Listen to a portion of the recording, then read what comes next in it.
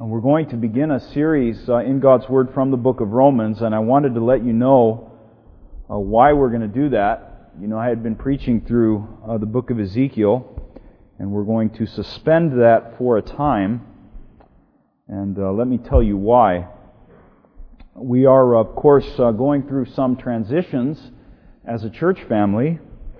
No need to recount them all at this time, but of course, anytime you go through transitions, the question of your identity as a church is always on everybody's mind. Who are we as a congregation? Now, in the history of this church, the solid answer to that question is that we have been a people of the Word of God. That's who we are. We may be other things, but above all else, we are a people of the Word of God. Now I want to read to you a quote from Martin Luther about the book of Romans. He says that it appears, sort of an understatement, it appears that Paul wanted to comprise briefly in this one letter the whole Christian and evangelical doctrine. It appears that Paul briefly in this one letter wanted to comprise the whole Christian and evangelical doctrine.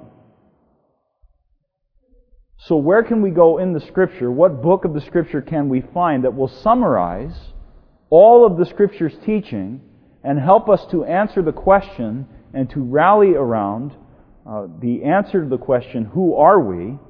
If the answer is we are to be the people of the Word of God, we may go to the book of Romans, which comprises briefly the teachings of all of the Scripture, and unite ourselves around that as we solidify our identity in that way. I'll go on to read from Luther. In this epistle, we find most richly the things that a Christian ought to know, namely, everything. What is law, gospel, sin, punishment, grace, faith, righteousness, Christ, God, good works, love, hope, the cross, and also how we ought to conduct ourselves toward everyone, whether righteous or sinner, strong or weak, friend or foe. That's everything. Everything the Word of God says, summed up right here in this book. And I don't think that's an overstatement by Paul. I think it's true. And that's why we've chosen to preach through this book. It is our desire, it is my desire that our church would continue to be founded and identified as a people of the Word of God. And so we are united in that way. We're not united necessarily on having a common history, although some of us do. We're not united all necessarily on having read the latest theological books, although some of you are doing that. All of that may be good and fine, but we have a common confession. And that is that we are here united to be a people we are here united as a people around the Word of God. And the book of Romans will help us to unite in that. If you're a young Christian, the book of Romans will introduce you to all of the basic teachings of the Christian faith. If you've been a Christian for a long time in your life, the book of Romans will very clearly challenge you as an old friend every time you revisit it. I'm sure you know. There will be new riches found there. If you are new to the Reformed faith, look, our Reformed confessions are patterned in some cases after the book of Romans. If you've always wondered or wanted to grow in your understanding of what we mean when we say Reformed, this is a good book through which to do it. And so God leads us in this series, and my prayer is that we will be led to unity around the Word of God and in grace and true faith in Christ Jesus. To the book of Romans then, if you're using your Bibles before you in the benches, it's found on page 1746. Romans chapter 1, the first 7 verses this morning. We'll see how far we can progress. Romans chapter 1, 1746 of the Bibles in the benches before you.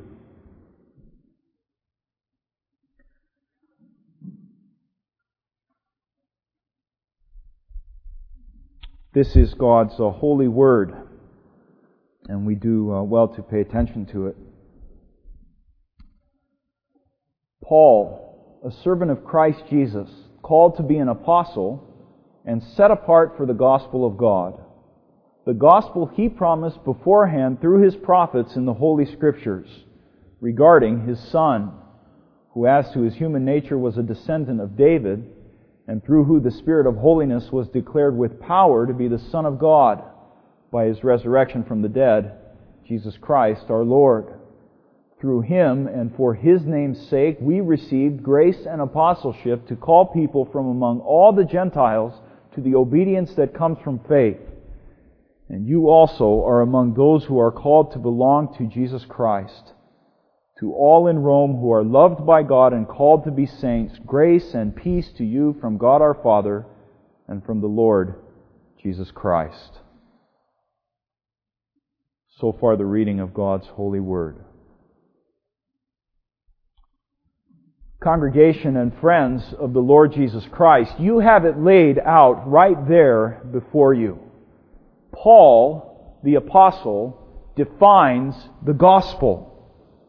You have it laid out there right before you. Paul defines the gospel. And so I ask you, what is the gospel?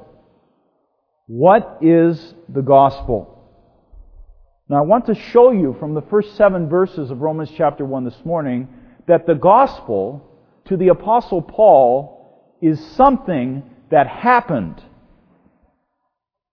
The gospel is something that happened. In order to understand what that happening is, we have to know a little bit of background. Of course, when God created us as the human race, He created us good. We had no sin in us.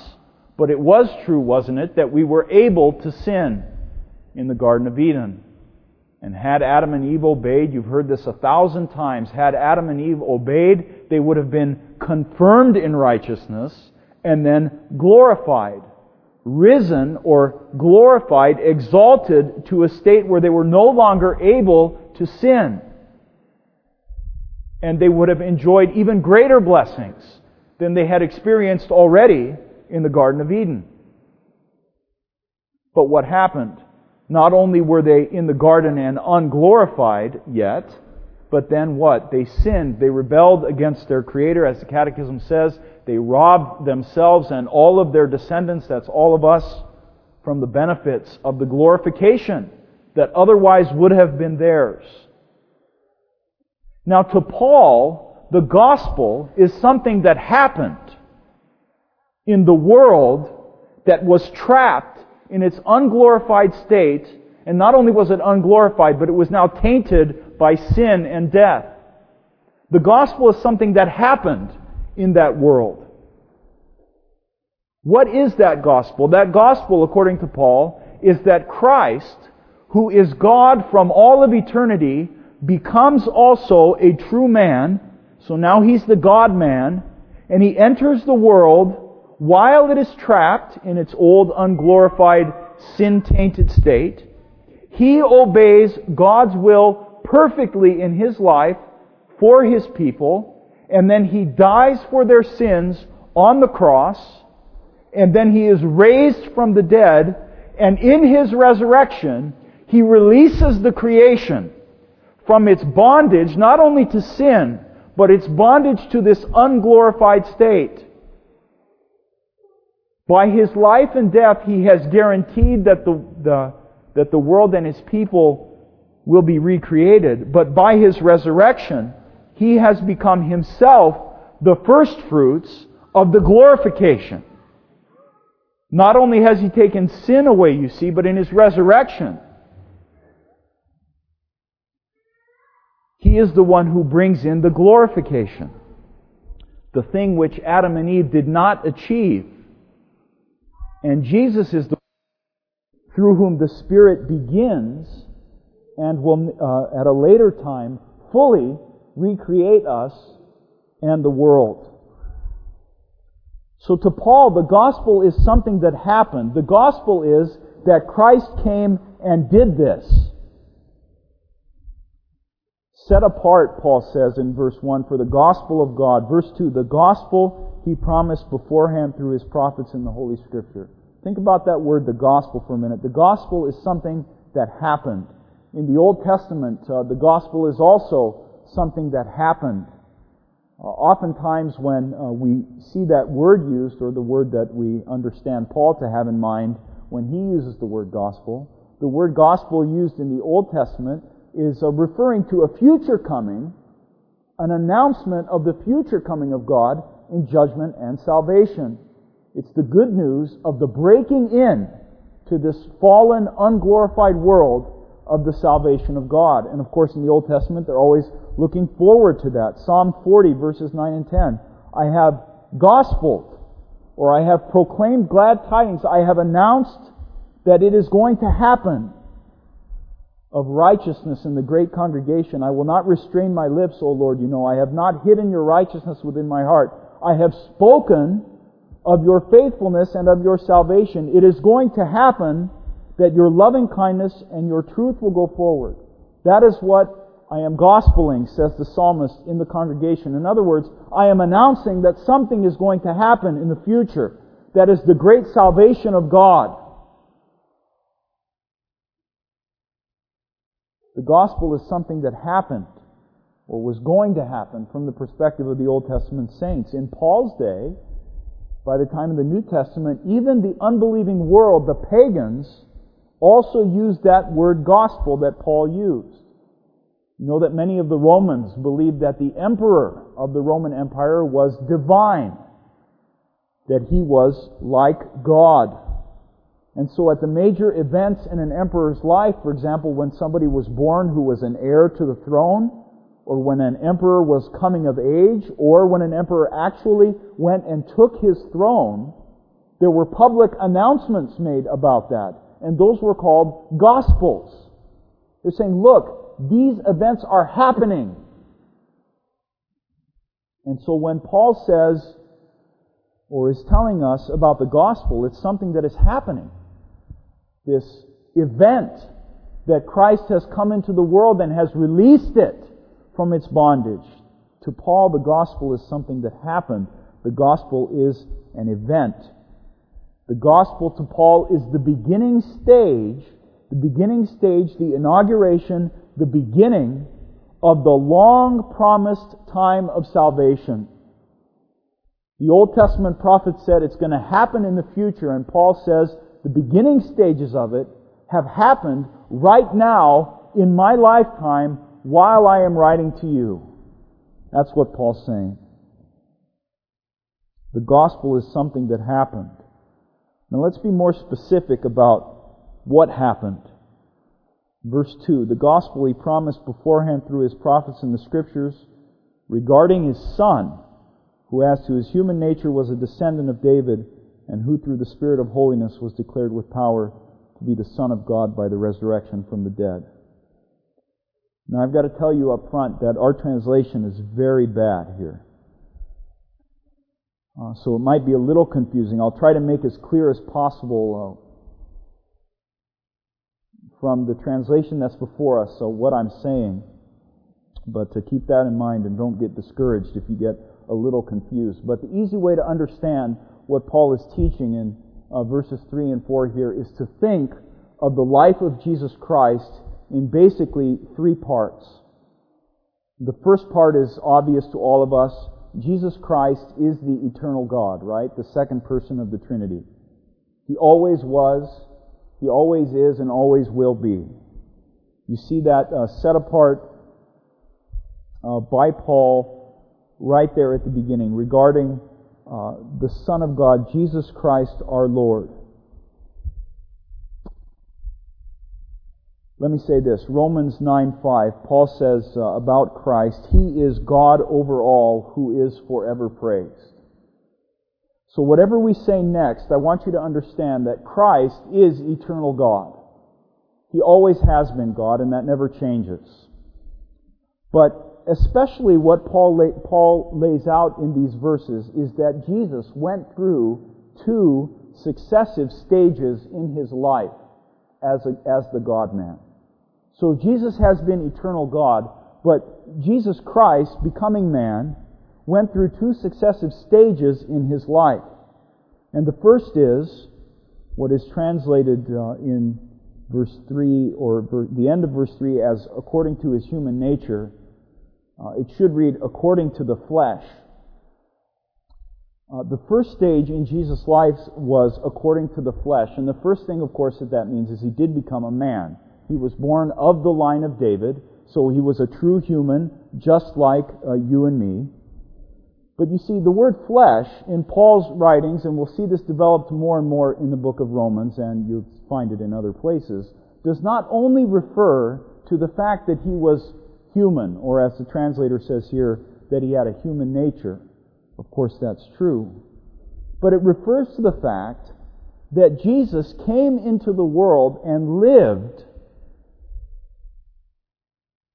as a man who was unglorified, who was corruptible, who was weak, who was able to be dishonored. Let me explain that to you a little bit more. Remember, we said that Adam in the Garden of Eden was good, but was he glorified? No, he was not yet glorified. He was not yet confirmed in righteousness.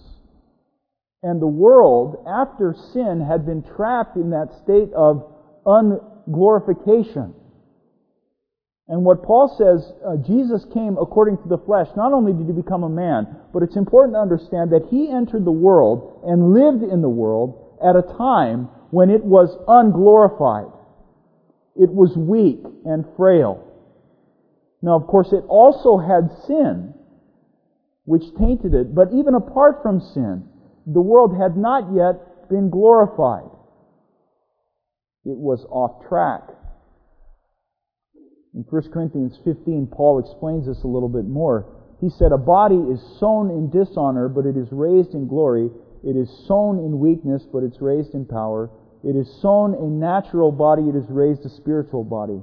There's a natural body, then there's a spiritual body. Meaning this, that if you're a human being, there are two modes of existence for you. One is the unglorified state. And even Adam in the Garden of Eden, before he sinned, lived like that. It was weak or natural. It was unglorified. He was able to be corrupted, wasn't he? He had not yet sinned, but he was able to sin. Things could happen to him. It was possible, if he sinned, that he could die. And this is the world, and this is the existence that Christ lived when He entered the world. But then, something happened in verse 4. Through the Spirit of holiness, He was declared with power to be the Son of God by His resurrection from the dead. You see, He came as the God-man according to the flesh, that is, in the unglorified state. But when He was resurrected from the dead, He existed in a different way than He did before He rose from the dead. That is, He became incorruptible, He became glorified, He became the Son of God in power. Now don't get confused by that term. Jesus has always been the eternal Son of God. But Jesus became, at His resurrection, the title here, the Son of God in power. And the Son of God in power means that He was the one through whom all of the creation, by the power of the Spirit, would now be recreated and restored.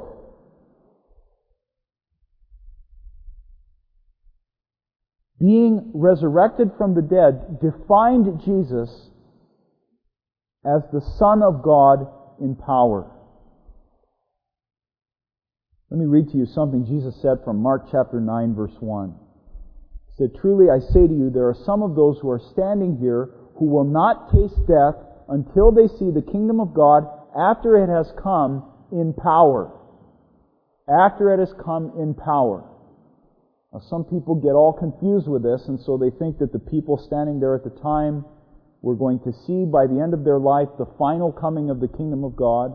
And we know that's silly because we're waiting for that, which is still future to us at the judgment.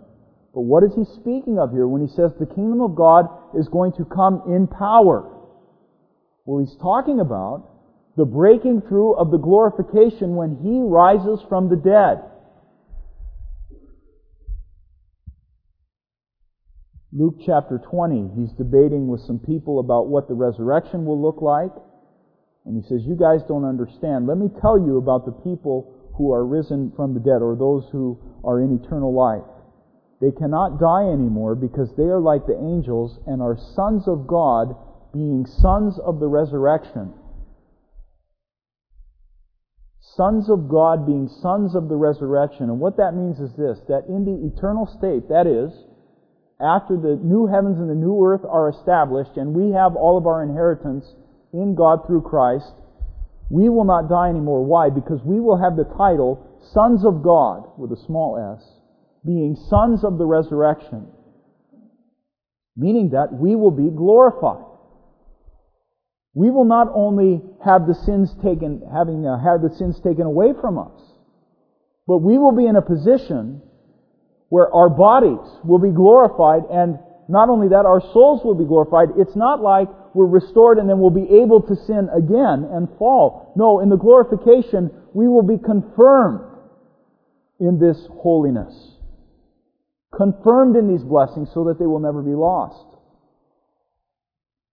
Romans 8:19, Paul says it like this, the anxious longing of the creation waits eagerly for the revealing of the sons of God. What does it mean to be a son of God? It doesn't just mean to Paul that you've been saved. In that sense, we're all children of God, right?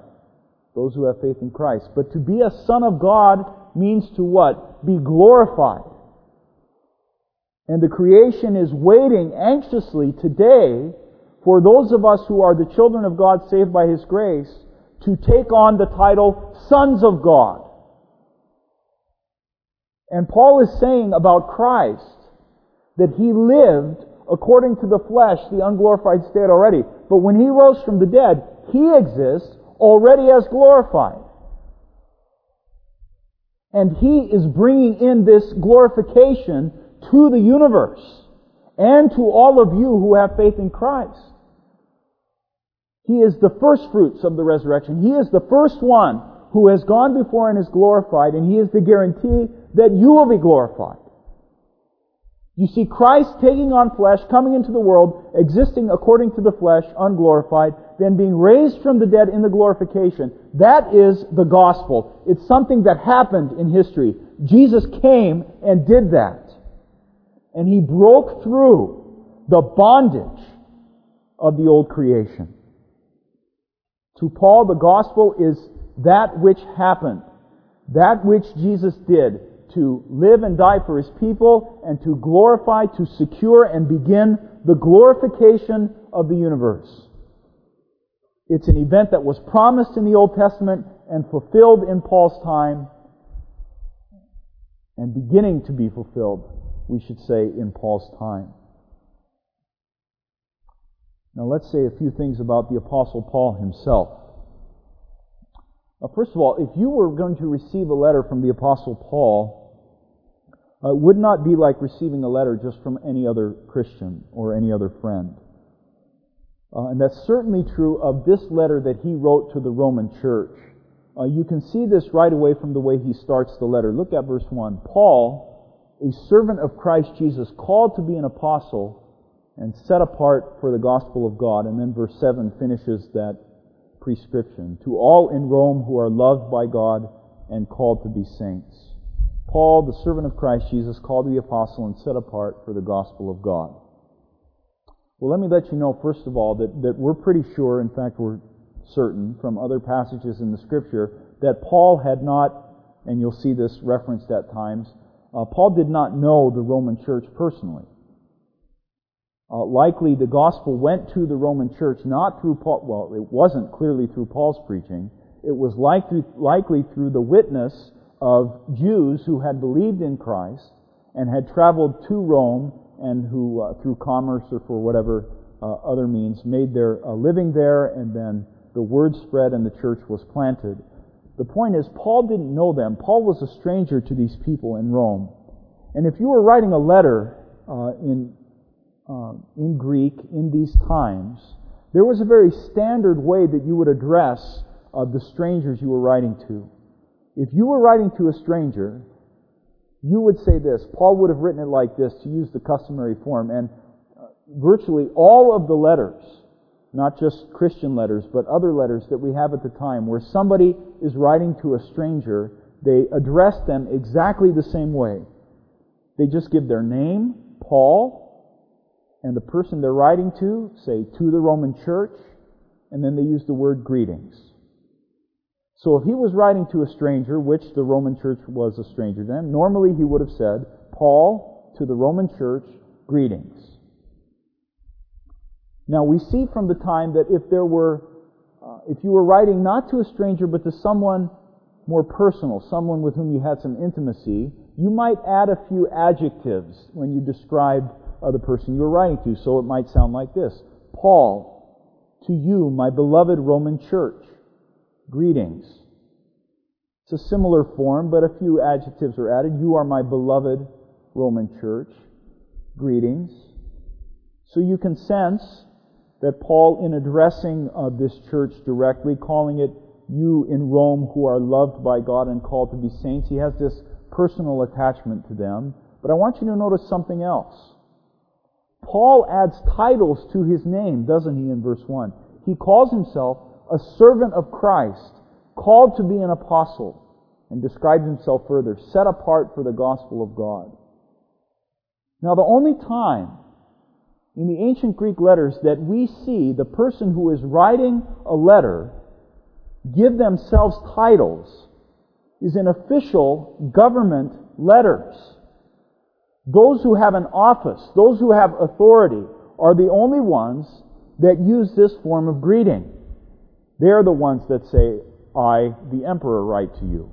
I, the emperor, this and that, write to you. I, this official, am writing to you. This is my office. This is my position. And so if you were reading this letter as the Roman church coming from this stranger, you would immediately recognize that this was no ordinary stranger. He didn't just say, Paul, to the Roman church, greetings. But he said, Paul, to the church that I love, someone who cared personally for them. Not only that, but Paul, who views himself as having some official authority. I am a servant of Christ, a slave of Christ, called to be an apostle. The sense you get in reading this letter, the sense that the original readers had, was that this letter carried a solemn and authoritative mandate for them.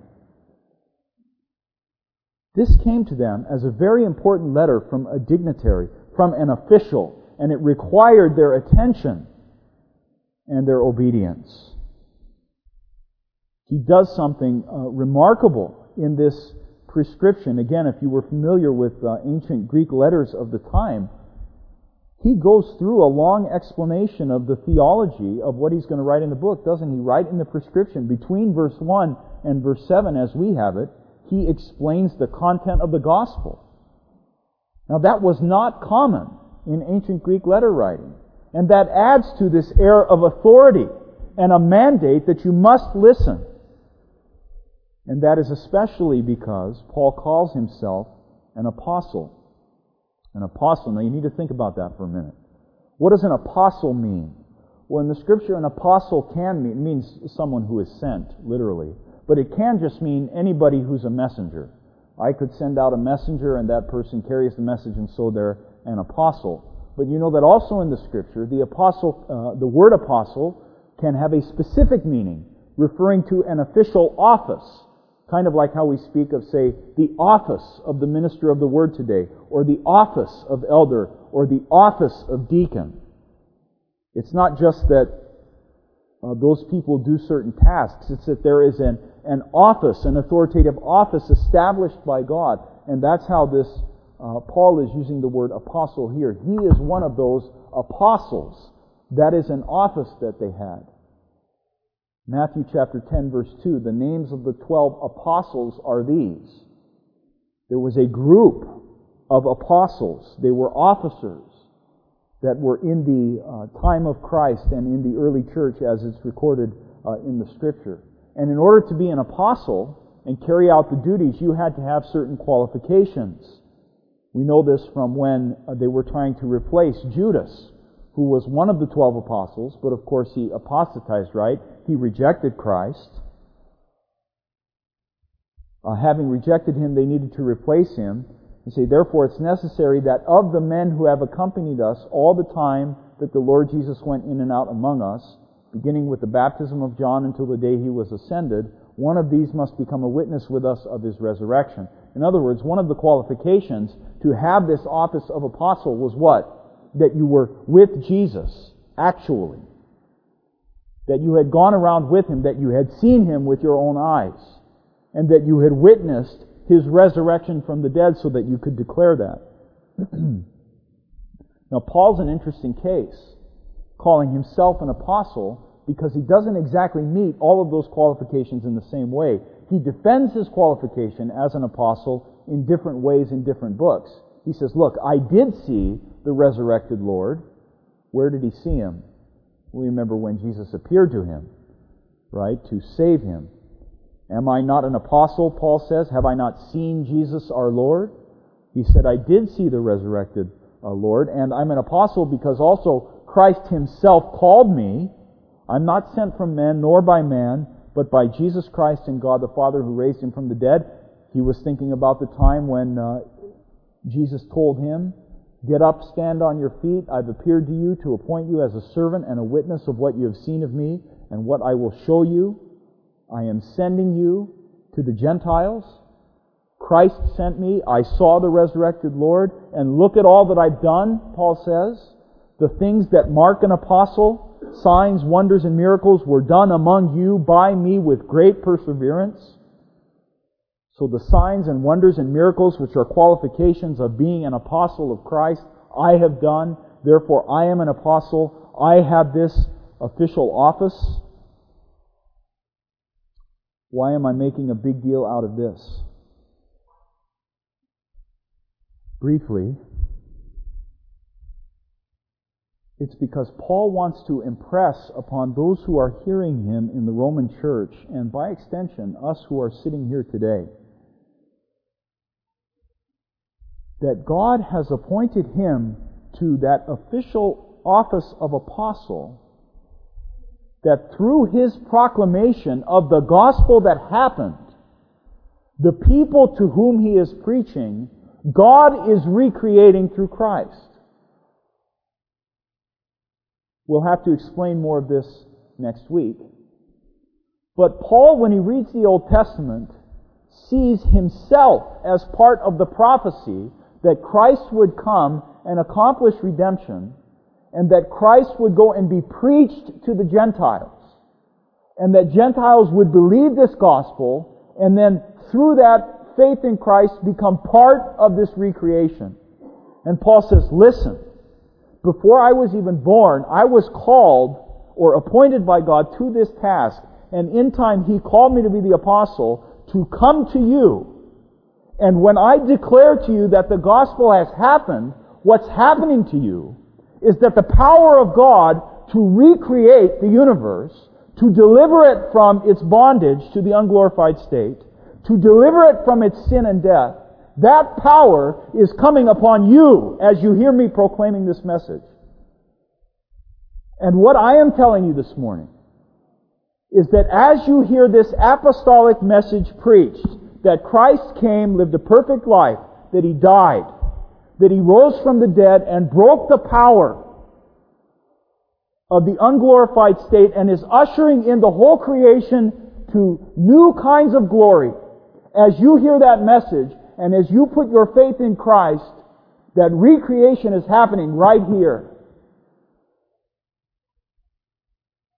That apostolic declaration is telling you this morning that in spite of all of your struggles with sin, that in spite of all of your frailties in life, your struggles with family, your struggles in the workplace, your inability to figure out how you ought to act in situations, your body aging and suffering, the loss of the ones whom you love, the struggles at home, in church, in work, whatever, all of that, let me declare to you this morning, is being recreated by God through Christ. And you who have faith in Him, that power has broken through and is affecting you. Listen, as certainly as the Romans who were receiving this letter were receiving the blessings. Look, Paul said it like this. Whether it was I or other apostles, we preached and you believed. That's 1 Corinthians 15:11. I preached and you believed. Listen, says Paul, what's happening to you as you're hearing my declaration is that Christ has reached you by His grace. As certainly as you hear this apostolic proclamation this morning, that the gospel happened, it is happening in your life. It was promised, it was fulfilled by Christ, and it's happening in your life. He is recreating you. So get your mind off of the things below and set them on things above. You are being recreated. The fact that you will share in the new creation is secured because Christ already lived and died and rose in your place. What does your future look like? I'll tell you what it looks like. It looks like glorification because Christ died for your sins, He gave you His righteousness, and He rose. That's your future.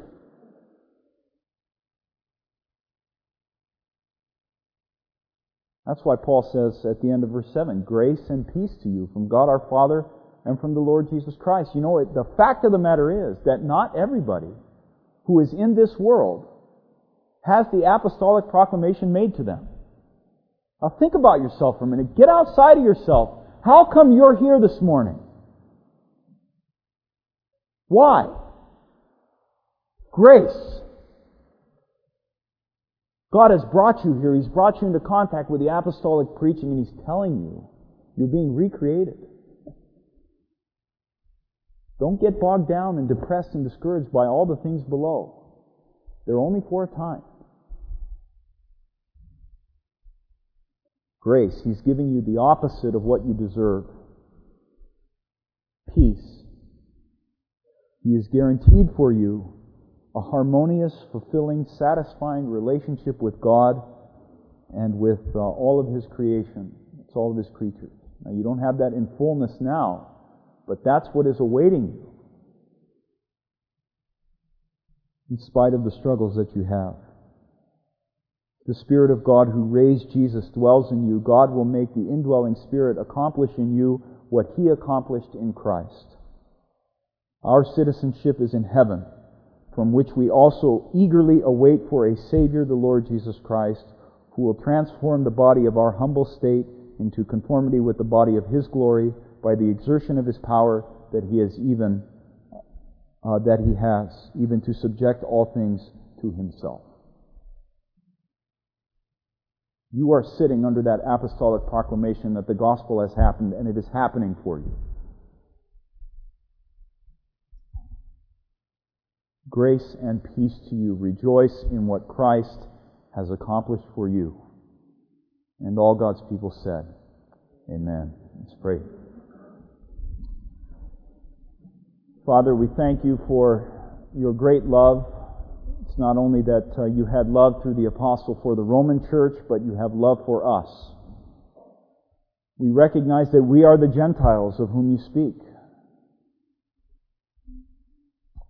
Through the apostolic proclamation of the Apostle Paul, You have reached us by Your grace.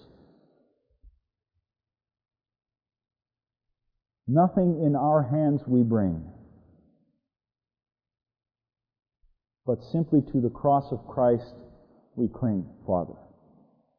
And we thank You that through true faith we are grafted into Christ and all His blessings. Help us to endure with perseverance our trials and struggles.